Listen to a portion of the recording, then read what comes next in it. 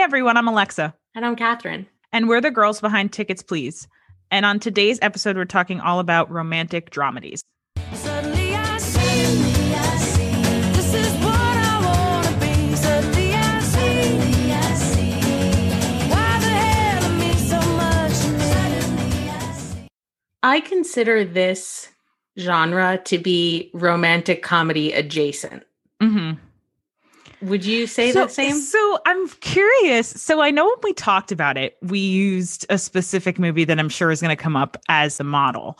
But so when it comes to romantic dramedies, do you consider ones that are more comedy to be like, what's your balance level? Because To give you an example, I'll start off with In Good Company. In Good Company. Oh my gosh. So I watched that movie on my iPod. I downloaded it on my iPod when we were on like a road trip of some kind. That's a fucking vibe if I ever heard one. That is the only time I've ever seen that movie. I downloaded it onto my iPod and watched it in the car. It is not in any way a quality movie. It's really not. But I love Topher Grace and I love Scarlett Johansson and I love them together. Yeah. And it also happens to feature one of my all-time musical faves, which is Iron and Wine. Oh. There are 3 Iron and Wine songs in this movie. Are they diegetic or are they like just playing as part of the soundtrack? Like, do they What does diegetic mean? Diegetic means that if someone in the movie is like, it's happening for the characters as well, they're hearing the song. No. It's not diegetic. So it's just like playing as soundtrack. Yeah. Interesting that they just soundtracked that movie with a lot of Iron and Wine.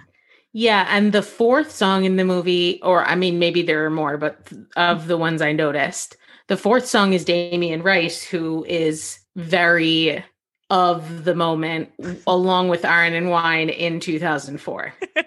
That movie, I barely remember the plot, but I listened to a podcast once where that movie came up, and one of the girls was talking about it, and she described the movie as it has like no plot. It's basically Topher Grace wants to date his boss's daughter, and at first he's like no, and then he's like you can actually date her, and then that's it. That's the whole movie. It doesn't have a ton of plot, but Dennis Quaid's character is the head of advertising sales for a sports magazine, Mm-hmm. and Classic they get rom-com bought job. out by a billionaire business person, and Topher is brought in to take his job and becomes his boss. Right. Topher's 26, he's 51. So that gives you an idea. And yes, he does end up dating his daughter sort of behind his back, not intentionally behind his back, but they don't tell him. And there's a scene where he punches him. Of course, you can, Yeah, I remember. without having seen it, for those who are listening, I'm sure many have not seen it. Right. And without me even having to explain the rest of the plot, like you already know the movie. You've got it. That is so true. But if you like Topher and you like Scarlett, It's a cute movie. yeah. So that for me is something that fits pretty squarely in this category. Okay. I also realized I have a list of 5 movies here. 3 of them star Anne Hathaway. Shut up. So like I have a problem. I have an addiction maybe. Well, I don't maybe know. she does. She clearly has a niche. So next on my list is Devil Wears Prada. Of course, Of which is course. basically what we I've been modeled. dying to fit this into some category because it's one of my favorite movies. We essentially picked this topic so we could model the episode about Devil Wears Prada. What I need to know is, what is it about this movie that I have seen it more times than I can even count, and somehow I'm not tired of it? I'm not a person, like you're much more of a rewatcher than I am. Hmm. And I have a handful of movies that I like to rewatch occasionally. But if Devil Wears Prada comes on TV, I don't even watch TV that often, like live TV. Mhm. But if I do and it's on, which it almost always is, I'm watching it. That is so interesting. I really wonder what makes a movie rewatchable. Another one, it doesn't fit into this category, so it's not on my list, but another version of that is Easy A with Emma Stone. Mm. That is another movie. I have seen that movie 50 times. And if it's on, I'm watching the entire thing. I wonder What is it? Is it about a movie that makes it so rewatchable? I just figured it out. Oh, what? I know what it is. What is it? Stanley Tucci. He's the key. Stanley Tucci is the key that unlocks the door to Utopia. Stanley Tucci also stars in a movie that we've talked about on this podcast that I'll only watch once, The Lovely Bones. We can't talk about it again. I can't do it. I can't even think about it. So maybe he's not. I've erased it from my mind. He has to be funny. He is. He has to look. He just had an off moment. Yeah, he has to look like Stanley Tucci in order to have the key unlocked because he was unrecognizable in that movie. Do you know who his wife is? No. It's Emily Blunt's sister. She introduced them. Really? Is that not the cutest? That is the cutest. Oh, and I heard hot gossip on the street from my mom. Ooh, okay. Is that he's doing a new show where he travels to Italy and eats. Oh my God. Really? During the pandemic. Wow. Like they filmed it, I think, over the summer. That will, with all the safety precautions and everything. That will be so good. Speaking of cooking, have you seen him in Big Night? No, I don't think I've even heard of that.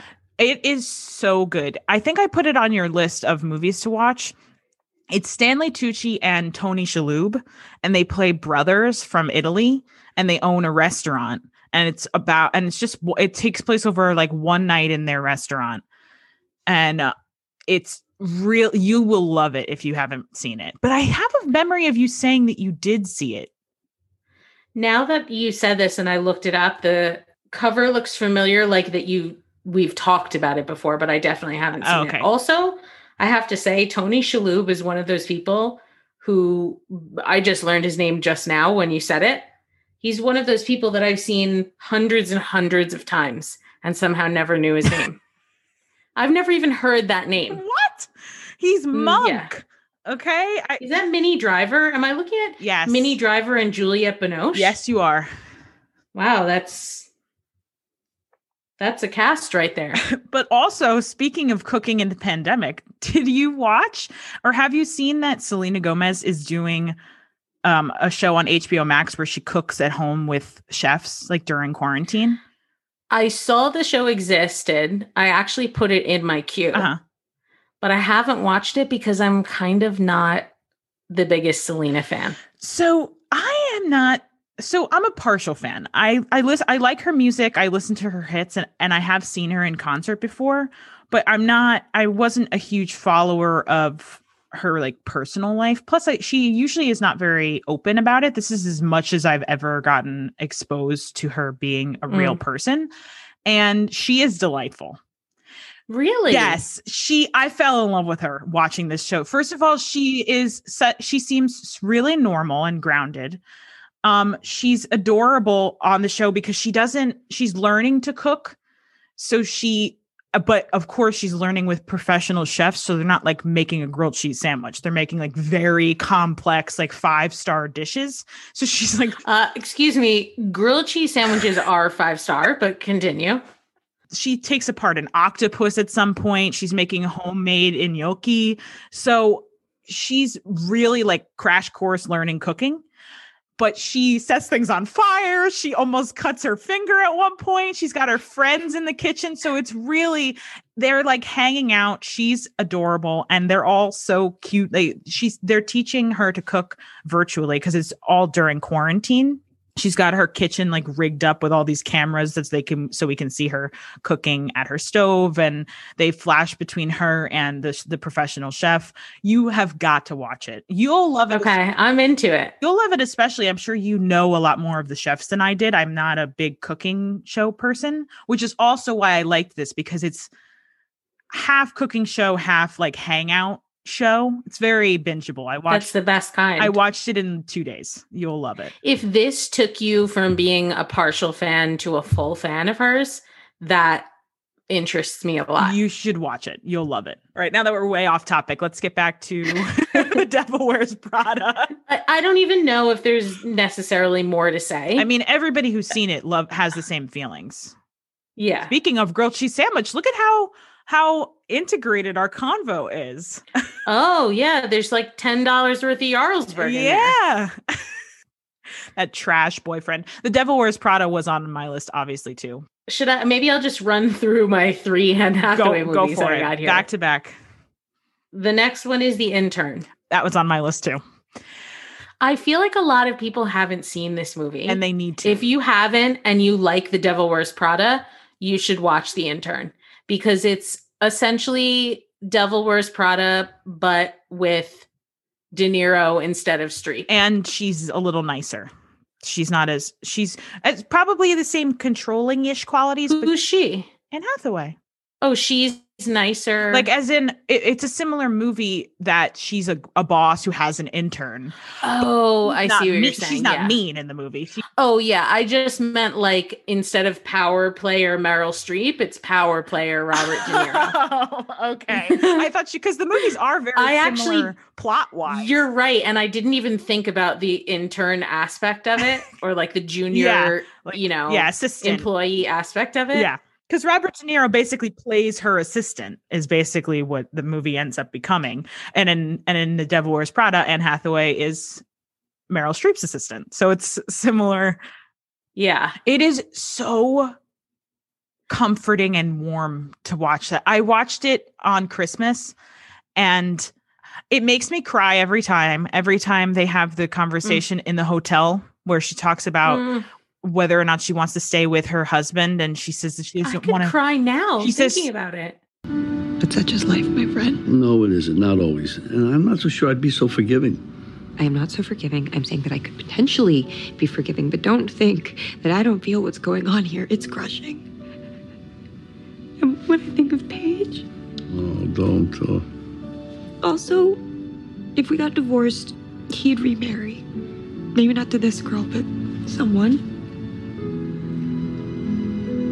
And we both know I'm not easy.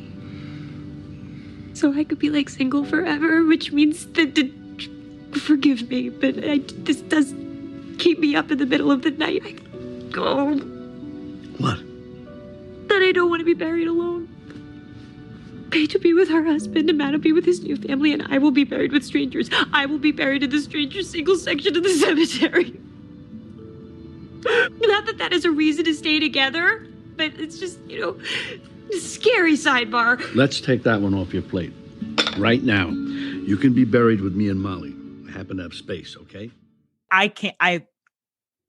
It is one of the most beautiful on-screen friendships. Yes. Father-daughter yes. feeling friendships.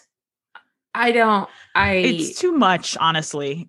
And Nancy Meyers, she really outdid herself with that because it's not her normal. Because normally, obviously, her movies are rom-coms straight through, where it's the romance is front and center, and that's really not the case with this movie. This is more about their friendship and him becoming really an integral part of her company and the office, and how he becomes like a father figure to all those little interns that give his problems, and he ends up taking one in as a roommate. I mean, I can't. Remember when he babysits her daughter? Her daughter is so effing cute too. I can't. It's not me neither. It's too much. Next on the list, my third and final Anne Hathaway movie is Love and Other Drugs with Jake Gyllenhaal. So I've seen it once. I could stand to rewatch it. She has early onset Parkinson's, and he is clearly. I'm like explaining it to you as though you didn't see it, but for those who haven't seen it, and Jake plays a pharmaceutical rep, and he's a dick, and she does not want to get involved in anything that will require her to get emotionally attached with anyone, let alone something romantic. And they fall in love, which is cheesy and oversimplifying it, but like, I gotta tell you, I don't know what it is about this movie. It really gets me every time. You've said that before, and I really need to move it to the front of a rewatch because I gotta say, I saw it once and I don't remember being too impressed. So I have to, but hearing you talk about it, and this isn't the first time you've talked about it like that. So I think I need to give it another look because I didn't remember loving it all that much. I'm also realizing, and I think maybe I had this realization on a previous episode and now I'm rehaving it, but I think I'm actually a huge fucking Anne Hathaway fan because I just rewatched Interstellar the other day and somehow had forgotten she was in it, even though she's the absolute entire movie. All I remembered was Timmy and she's Matthew the leading McConaughey. woman. Didn't remember Matt Damon was in it either. Like, forgot it all. She was I love her. Yeah.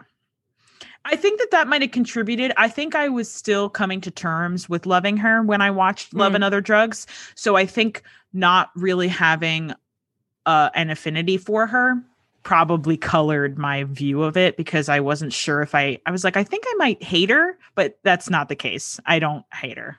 All right, and my final pick is a movie that you watched because I put it on your list, on our master film fest list, which is The Kids Are All Right. And this stars two of my all-time favorites, Julianne Moore and Mark Ruffalo. Yeah. And Annette Bening. She's not necessarily one of my favorites, but she is one of the stars and she is great in it. You weren't a huge fan. Wasn't. It didn't do it for me. And I wonder why, because I texted you that I watched Enough Said, which has Julia Louis-Dreyfus and James Gandolfini. Mm-hmm.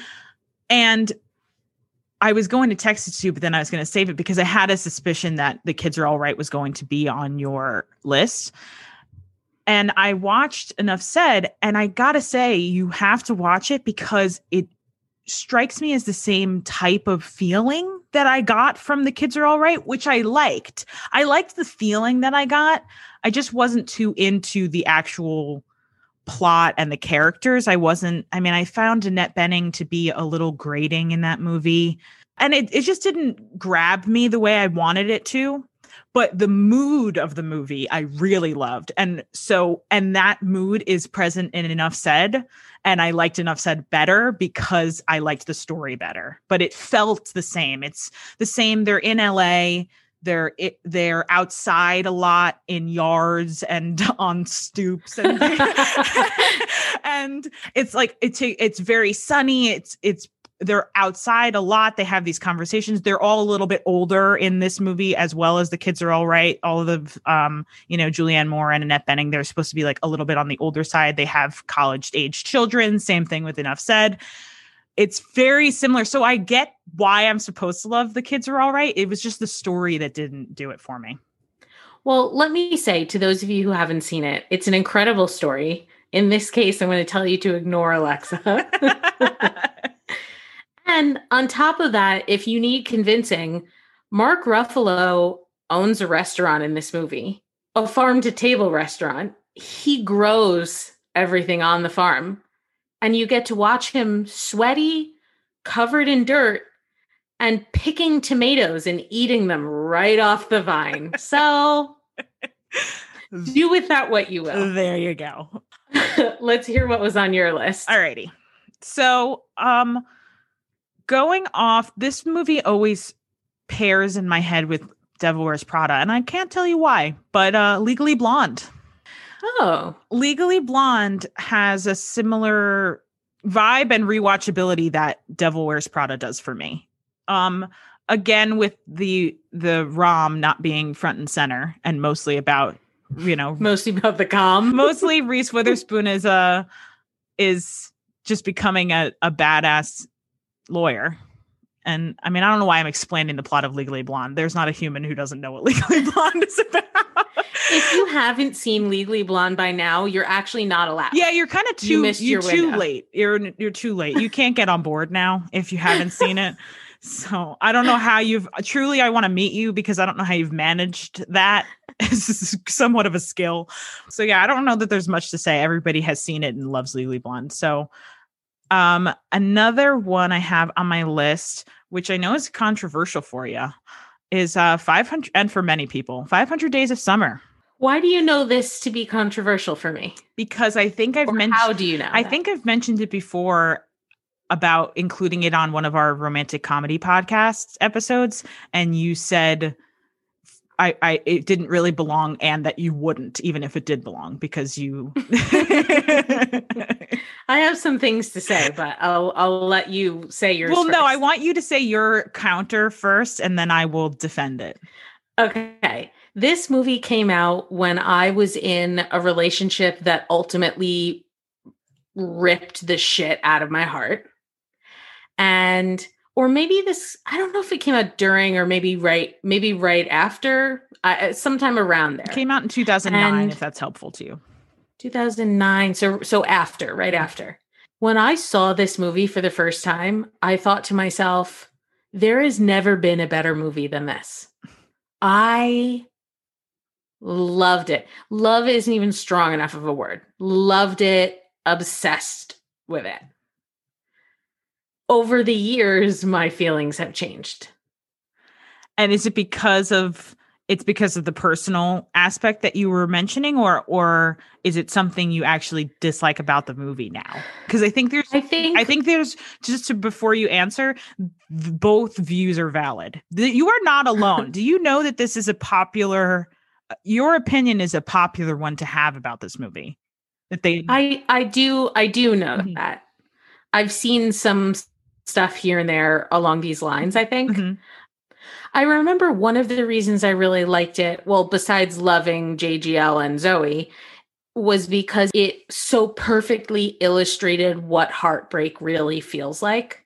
And I actually would say that part, like that aspect of it holds up. Yeah. But the toxicity of the relationship, Yeah. really on both of their parts, Yeah. was not clear to me then the way it is now. And I think that I have the same opinion. Just my secondary opinion of the movie isn't negative. It's just a different view of the same movie. So Okay. I share a similar experience to you, that when I saw it for the first time, I was obsessed with it. My friends and I watched it dozens of times. We were in love with it. And looking at it as a romantic comedy and seeing, Tom is what his name is in the movie, JGL being the star and the one we're supposed to root for, I don't watch the movie the same way anymore, because I've read some things. I'm pretty sure the writer or the director has come out and said that he feels this way as well. Tom is sort of the villain of that movie. He basically forces Zooey Deschanel into a relationship she very much says she doesn't want to be a part of, and is pretty upfront with him about how he feels, and how he chooses to interpret that is not really her problem, and the movie makes it her problem. And the level of projection. Yes, he idealizes her into this. I mean, the movie literally does expectations versus reality, but the whole movie could be framed as an expectations versus reality, because he puts her on this pedestal to which a real person could never actually live up to. And I think that seeing the movie again, thinking about that, about how it's a story of basically a guy who's coming to grips of what it's actually like to be in a relationship with a real person, as opposed to a fantasy version of what you think a person should be, still makes the movie enjoyable, just not as a love story between his character and Zooey Deschanel's character. That's an interesting take. And I think I would even consider watching it again, because it's been a few years since It has for me too. I think I would consider watching it again through that lens and reevaluating. Because I think it's still, there are still excellent parts. And I think it's a beautiful story with both reads, because when you're younger and you think that it's just a romantic comedy of him and he falls in love with this girl and he wants her to be in love with him so badly, and she just isn't. Like, I think about that scene where he's the spot in the park that he always goes to because he can see the view of the city, and he sees her there and she's getting married. You never want to be anybody's girlfriend, and now you're somebody's wife. It surprised me too.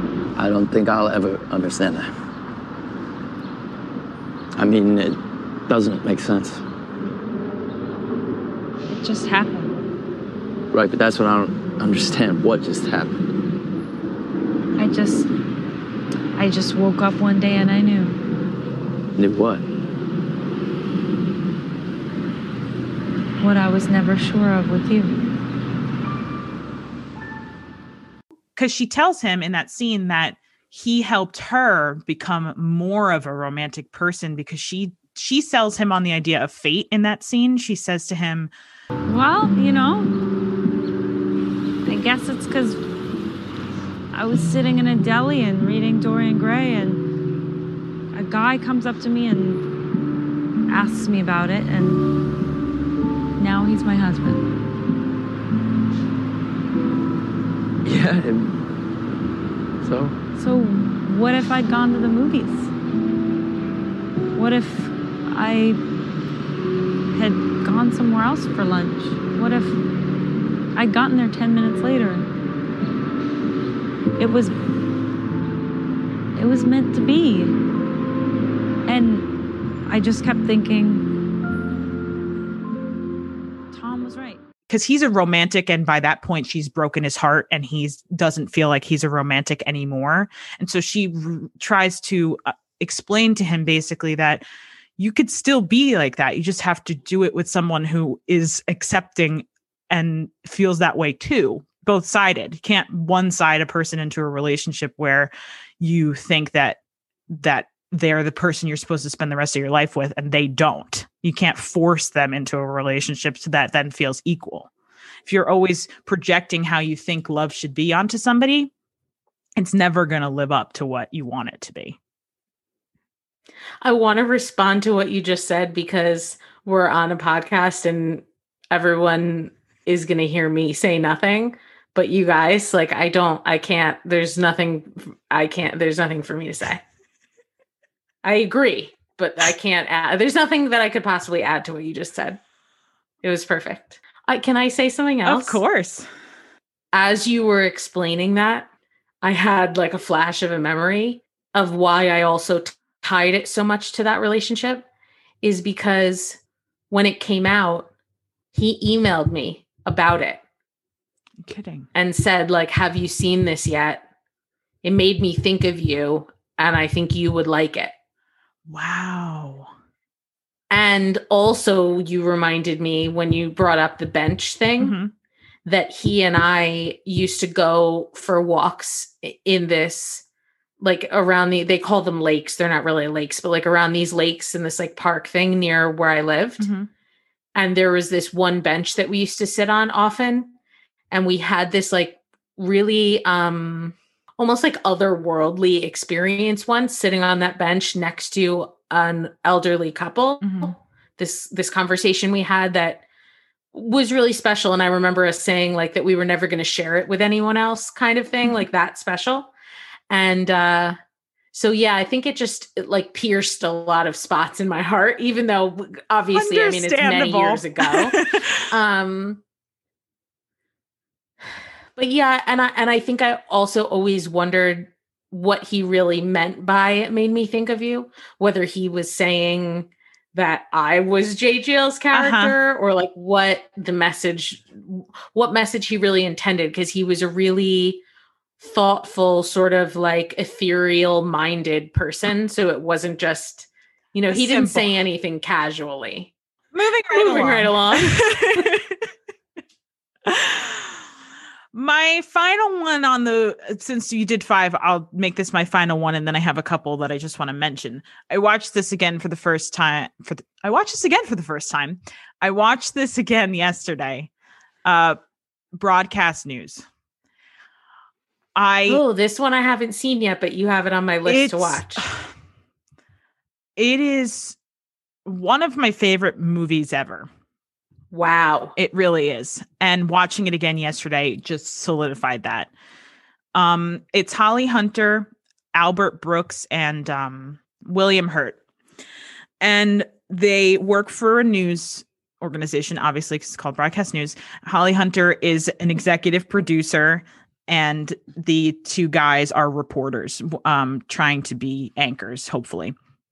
And it was from 1987, so it's got that 90s It feels a lot. I brought it up on our Groundhog Day episode because it feels very similar to the feeling of that movie. It's set in the news industry. They're in DC, I think, and they're outside a lot when it's cold.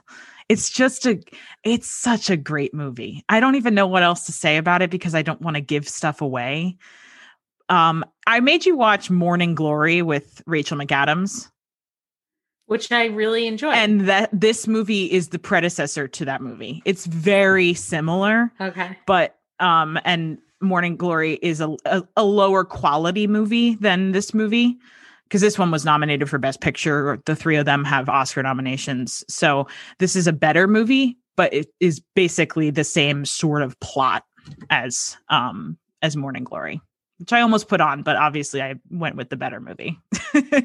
What are your honorable mentions? La La Land. Oh, that's a perfect movie for this list. And I didn't even think of it. so there are a couple movies that I've seen in my life that when I'm done, I feel this is incredibly corny, but I have no other way to say it. Different. I feel, yes. Changed. Yes. And what I was going to say was empty and whole at the same time. Call Me by Your Name. Yeah. Silver Linings Playbook and Wild with Reese Witherspoon was another one. When I was done seeing La La Land, I actually felt like a different person. Like I had that there was something in me that actually was unlocked from seeing that movie. The ending is one of my favorite endings because I think the message of the movie is just so poignant. I agree. I think it's such a beautiful message because a lot of people, I'm sure there's a lot of people who wanted a happy ending, a happy in the conventional sense of Emma Stone and Ryan Gosling ending up together. And I think the movie is infinitely better that they didn't because it is such a beautiful message that the two of them were intertwined in a way where they needed each other to get what they always wanted, but couldn't get unless they met each other and had those experiences together. But ultimately, getting what they wanted drove them apart. The other reason that I truly loved the movie and felt so about it is that for someone who loves musicals and for someone who loves film, and I use the word film in the pretentious way because this movie is such a love letter to old Hollywood. It's styled like a Singing in the Rain kind of musical, which I know you weren't even able to get through, but which breaks my heart. But it's to sound like an old, ridiculous person. They just don't make movies like that often. It took a long time for them to make this movie, and there's a reason. It's because this is just not a type of movie that gets made because of the classicness of it, while still being set in modern day and new and have stars that are huge right now. The structure of the movie is like an old Hollywood musical, and even especially that sequence at the end where she goes into the jazz club and they show like if they were together walking in together and they have the big musical number at the end that is present in all old musicals, that sequence where it's surreal. It's not really happening. So I could talk about this movie forever. But I just loved it. I think it's beautiful. That does it for our Romantic Dramedies episode. If you want to follow the show, we are at Tickets Please Podcast on Instagram, and you can send us an email at ticketspleasepodcast@gmail.com. Till next time.